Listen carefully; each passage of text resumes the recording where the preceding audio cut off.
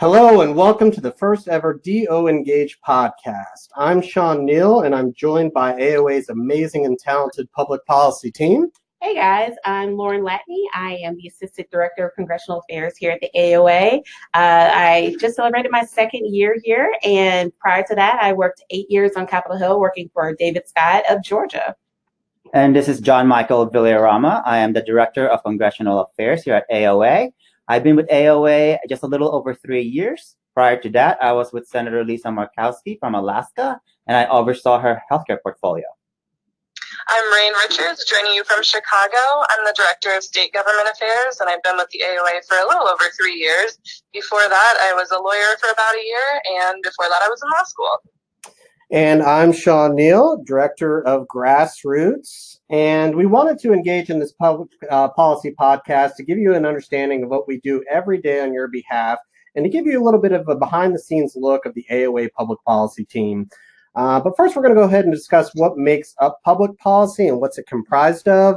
It's comprised of multiple things, including lobbyists, state government affairs, regulatory, advocacy, OPAC. What in the world does all that mean? We'll go ahead and start off with lobbying. So, one of the things that we do as lobbyists is like an information giver. So I work on the House side where I lobby the House Energy and Commerce Committee and House Ways Committee on issues regarding physician reimbursement, workforce, all these different kind of issues to educate members of Congress and their staff on what exactly the AOA does, how we can be an assistance to them, and sometimes propose legislation, amendments, questions for them to ask panels, all the kit and caboodle there. And I do what Lauren does on the House side on the Senate. So I primarily cover the Health Committee, that is the Health, Education, Labor, and Pensions Committee, and Finance Committee. So those are the two main jurisdictions where healthcare reform or anything related to healthcare will be covered. And on the state side, AOA doesn't have direct lobbyists at the state level, but we partner with our osteopathic affiliates in all of our states, and some of them have their own lobbyists. So at the state level, we provide resources, we track and analyze thousands of bills every year on issues that are important to the osteopathic medical profession, such as osteopathic equivalency and recognition for DOs or board certifications, osteopathic medical students. We also track issues of scope of practice where non-physician clinicians are seeking to expand their scope. We want to make sure that physicians are adequately involved in patient care decisions. We also do physician workforce issues like loan repayment assistance to help attract physicians to provide care in rural and underserved areas, all those sorts of things. And we'll reach out to our state affiliates to see if they'd like to partner on these issues whenever they pop up. Oh, well, on the legislative side, we work on sort of broad range issues. And once that legislation is passed, we go into something called the rules making process. And that's where the regulatory team comes in for AOA.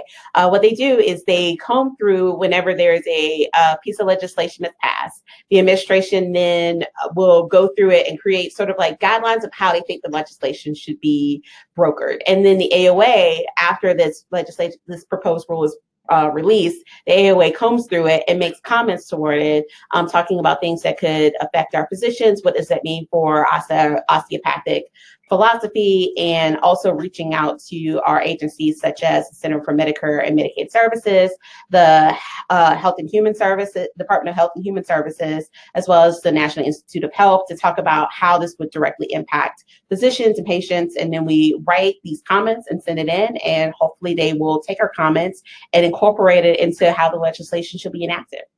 Right. And on the advocacy front, my job is to take that information and disperse it to you all.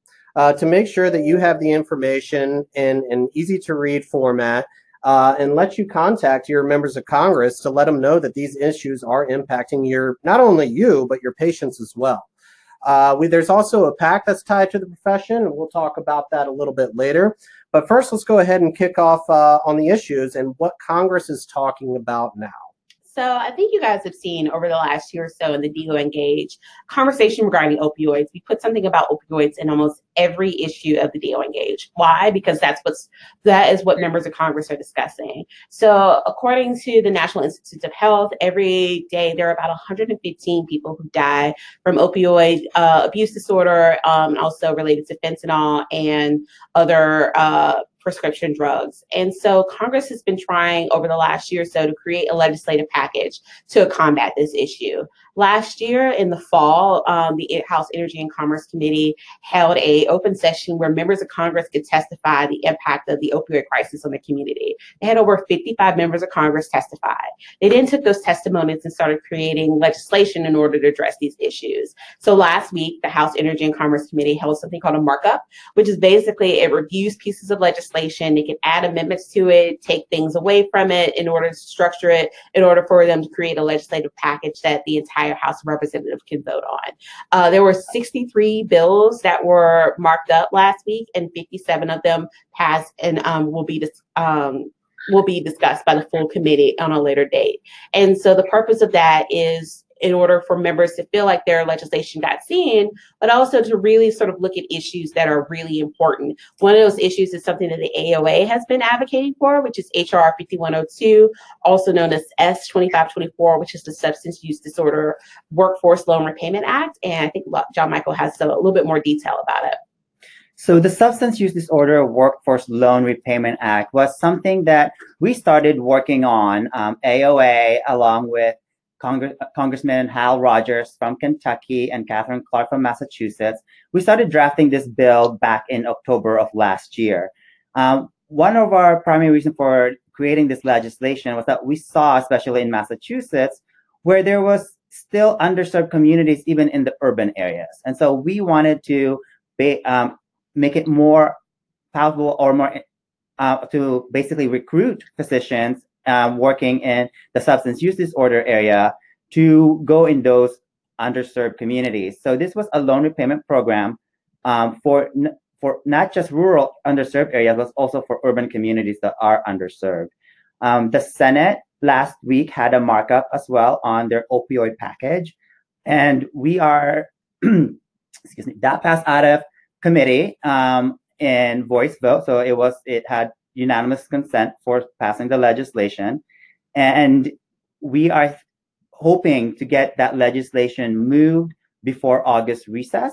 We are waiting to see if Finance Committee has anything to add. Like I mentioned earlier, most healthcare legislation move out of Health Committee or Finance. And this is going to be a dual effort out of Finance and Health. And Lauren also mentioned fentanyl earlier on amounts of deaths that are happening per day because of this issue.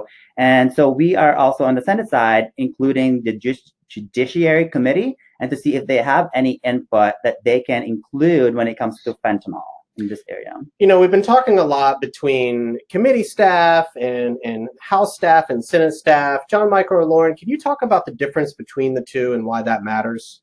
Absolutely. So as I mentioned earlier, I was personal staff in the Senate for Senator Murkowski. So that meant that I was her personal advisor on healthcare issues in the personal office, primarily dealing with Alaska issue as well as national issue. So if a lobbyist came in from Alaska or someone representing Alaska interests came in and wanted to see legislation moved or something changed, that would have like the 10,000-foot look into it. A committee staff, on the other hand, when I would go to them about an idea that we have for the state, they can guide us into how to look and insert that into current public law and how to make that happen. And they are more focused. So for myself as a personal staffer, I also handled housing and banking issues, not just healthcare. So those are three pretty big portfolios. But for committee staff, especially in health or finance, you are covering 2 or 3 issues all relating to healthcare. So either you're covering Medicare and EHR, or you're covering tort and Medicaid, but you're very focused on issues, and so you're more substantive in those issues and go in a lot more depth. So I think that's an overarching big difference between the two. Since you did have such a broad portfolio, it really speaks to the importance of associations and individuals to reach out to their members of Congress and staffers to educate them about these topics. Lauren, I know you were a staffer for a long time, and you had areas in times where constituents would reach out to you and to discuss these topics. Do you ever recall a situation where associations would reach out to you to really educate or push legislation in their favor? Well, it's funny. One of the topics that we're talking about is the Good Samaritan Health Professionals Act. And my former boss, Congressman David Scott, he was a Democratic co-sponsor of the bill. And one of the reasons why he signed on to lead the bill on the Dem side is because there were a group of physicians who came in and touted about this issue. And he took it upon himself to make it an issue that he was really passionate about. And so, again, the importance of information sharing, groups like the AOA and other physician groups have details and know their constituency base and can go in and chat with members of Congress and their staff about issues that they may not have known about. And it also gives them a more of a personal story that they can share with other members of Congress. The more and more personal you can make an issue, the more and more likely a member of Congress is likely to take it on. And so having something like opioids is something that has directly impacted every member of Congress in every district throughout this country. And so you're seeing members of Congress really want to work with organizations to make sure that the legislation that is being passed will directly affect their constituents, help their constituents, and also make sure that it won't harm the group that they're trying to work with. So they're making sure that physician groups are not going to be harmed by any legislation that's going to be passed. Well, that's an excellent transition to our next point, and that is the Good Samaritan Health Professionals Act. John Michael, can you kind of highlight why we support this bill? So this legislation was something we've been supportive of for many Congresses now, and actually was our lobby issue during DO Day. And so we asked members to co-sponsor the legislation, which would create a federal base on Good Samaritan who volunteer during a federal disaster areas, in federal disasterly declared areas. If there's a tornado, a hurricane, where they need physicians and the governor asks for assistance, and it's declared a federal disaster, then physicians can go in there and volunteer and don't have to worry about medical liability. They will be protected. And for those who participated on DO Day to lobby on this issue, a big thanks to all those who participated, because we actually garnered over 20 plus members to co-sponsor the bill. And so that is a great addition and support, and it just shows a public support for the legislation as we move forward. And we are hoping to get this legislation included into a much larger bill that needs to be reauthorized this year. And that's the Pandemic All Hazard Preparedness Act, also known as PAPA. Health Committee thinks that they can move the legislation at the end of this month. So we are continuing to be in discussion with committee members to make sure that this legislation is included in the May markup. That's great. So we talked about the federal issues that we're working on, opioids, Good Samaritan, but what about the state issues? Rain, what are you hearing on the state level? Well, it's springtime, so the state legislatures are in full swing. Just in the last week, I've been involved in advocacy efforts in Alaska and Oklahoma. In Alaska, the Medical Practice Act is open. It's under consideration right now, and we wanted to use this opportunity to encourage the legislature to update and modernize osteopathic terminology throughout the Practice Act. Currently, the Practice Act refers to DOs as osteopaths, and the practice of osteopathic medicine as the practice of osteopathy. And this can be confusing for patients and the public because really only U.S. trained DOs who graduate from U.S.-based colleges of osteopathic medicine are licensed and qualified to practice medicine in all of its branches. But osteopaths who graduate from foreign schools or even certificate programs may be only able to practice in a way that's more akin to massage therapists or physical therapists. So there really is a big difference between foreign trained osteopaths and U.S. trained DOs. So we want to make sure that that's clear clear in the legislation and to patients and the public. And then in Oklahoma, we also saw a bill that has been sitting since last year. It originally was a Cosmetology and Barbering Act bill about booth fees for barbers, but it was abruptly gutted last week to become an open-ended advanced practice registered nurse scope of practice expansion bill. So it would allow a couple different types of nurses, including nurse midwives, to practice without any kind of supervision or collaboration with a physician. This includes prescribing pharmacologic substances, and we really just want to make sure that physicians are adequately involved in patient care decisions. So we've been working with our state affiliates in both Alaska and Oklahoma to partner with them and in support of our positions in those two states. Right. I think that really speaks to why it's important to have a coalition, right? Because, I mean, you're speaking with two voices and multiple memberships instead of just one.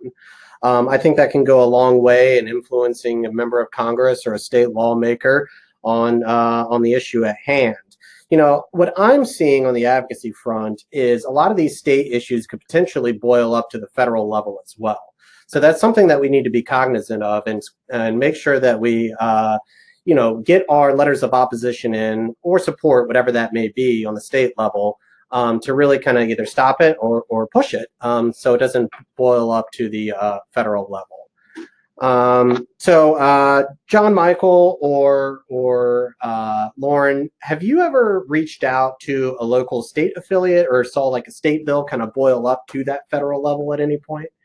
Well, we've been reaching out to our state affiliates regarding the Substance Use Disorder Workforce Loan Repayment Act, which has been really great. They've been sending letters of endorsement to members of Congress, which has actually been pushing members to consider it even more. Again, as far as information sharing is concerned, again, you want to make it as personal as possible. So if a member of Congress gets a letter from their state association endorsing a piece of legislation, they're more likely to take it more seriously than they would have before, and they're more likely to factor that in when they're making their decision-making process or whether they want to co-sponsor it or not, which is always really helpful. So we're continuing to try and find ways to reach out to our state affiliates and ask them to support legislation like HR 5102, and we'll continue to want to hear back from them as well to hear about things that are happening in the state so that we can be prepared to see what happens legislatively in both the House and the Senate. And it also works both ways, especially with this administration. What we're seeing is that a lot of policies are being trickled down to the states to decide how they want to implement certain things. One example of this is a workforce requirement on Medicaid. It's up to state to require that if they want to require it. And so the outreach works both ways too, for us to outreach to states to let them know that this regulation is going to come out and it's something you need to be prepared for. Is this something that, you know, where are you guys? And this is an association, and we can be helpful in helping them draft letters and how to, you know, address those issues. So it goes both ways, us reaching out to the state and state reaching out to us, going back and forth on issues that's going to affect them. Well, I think that is wonderful. The next segment might be my favorite segment. Oh, gosh. And it talks a little bit about us and what we're paying attention to. Juicy gossip, entertainment, current events, you name it, anything goes. So what I want to talk about, and I don't know if anybody knows anything about this, but the draft just happened. The NFL draft. What? Yeah, I'm excited about it, Lauren. I know you are. Right. There was an NBA draft too, correct? Like when there were several drafts? Well, when the NFL draft is going, everybody, all eyes on the NFL. Okay. So the Eagles, the Philadelphia Eagles, in the 7th round, the last round, they drafted a rugby player. What? And this rugby player is 6'8", 350 pounds, and he runs like a gazelle. Yeah. But what is he going to do? He's a rugby player. Like, what is that? Well, that's just it. That's what makes us fascinating, right? Okay. Like, how is this rugby player, this massive rugby player, going to transition over to a game that he has never played before? But the fact that he was drafted in an NFL draft says that he's actually going to see playing time at some point, which I think all eyes on this guy, right? Are the Eagles feeling themselves because they won the Super Bowl? They might be. And so are they feeling really confident with their roster that they could just sort of expand? Is this their experimental album? Well, I would be. I hate it because, you know, I'm a Redskins fan and I want to see them fail. but I also want to see this guy succeed. So we'll see how he does, but I'm excited about it, and I want to hear from all the physicians and students out there who are excited about the NFL draft as well. I'm gonna watch one game with this guy. Okay, Like, you're gonna of course you won't know in advance when he's gonna play. No. But I am now dedicating one Eagles game this year to see whether this guy hits the field and what he's going to do. We're going to talk about it too. Now I'm curious. Right. Even though I have no idea what's going on. That is a massive human being. 6'8", 350 pounds, just running people over. So that's where I stand on the NFL draft and current events. Rain, I think you had something kind of on the other end of the spectrum. Well, my guilty pleasure is celebrity gossip. So I was just wondering if anyone saw Kate Middleton debut her baby in the Rosemary's Baby dress, and if you think that's an omen, or you think it was unintentional, or what? So I need to take a step back from this because I don't. What do you call it? A Rosemary's Baby dress? Yes. I don't know what that is. You've never heard of Rosemary's Baby? That's one No. of the classic horror movies with Mia Farrow, and she's chosen to have the spawn of Satan. John Michael, are you familiar? I have no idea. It's like Pink Mia She had that gorgeous pixie cut. I didn't watch it because I don't watch horror films, but I know enough about it to to recognize the dress, because the dress is like instantly recognizable. Yes, and that poor baby. I'm so surprised. I can't imagine who picked that dress out for her. There must be some sort of like spawn of Satan dress in Dress that you can search and make sure that you don't debut your baby in a spawn of Satan dress. If not, let's create the website and make these dollars. I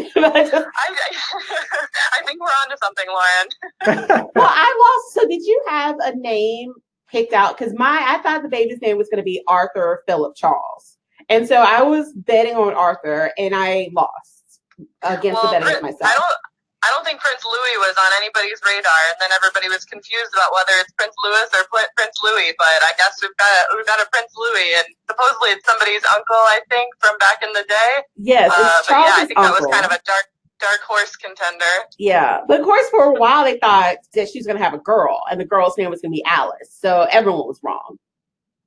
I didn't hear anything about that. But yeah, they thought but like the boy was like a last minute like swing in the betting direction. Wow. Yeah. Oh wow. Yeah. I bet this is something that Vegas bets on too. A lot. I guarantee you, there's money going in this. Because people thought really that Arthur was going to be the baby's name. It was going to be a boy, and we were all wrong. I was wrong. It makes me sad.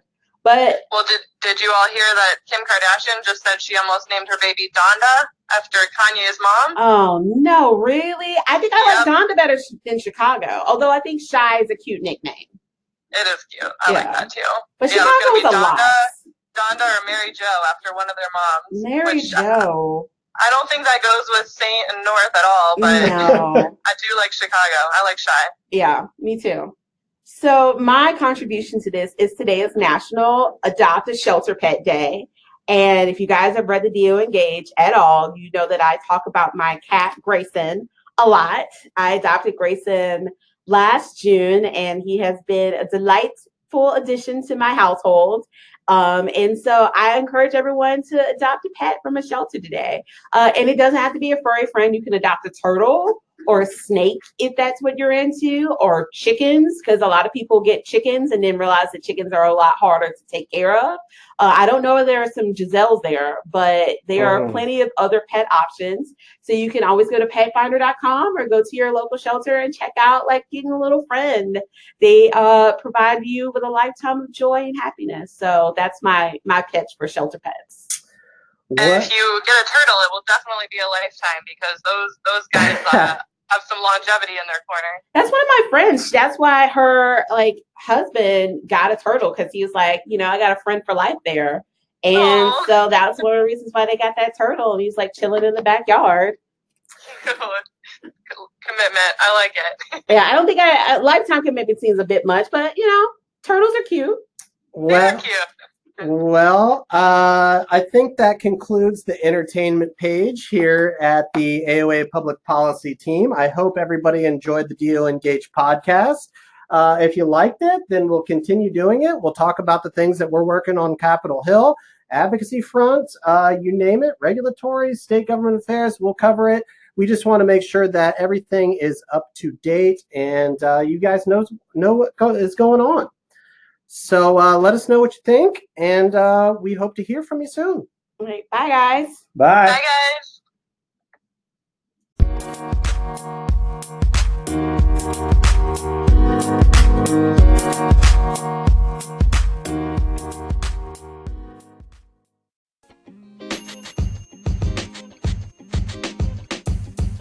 The podcast you just heard was recorded with Anchor. If you want to make your own, download the Android or iOS app completely free from anchor.fm/podcast. That's anchor.fm/podcast.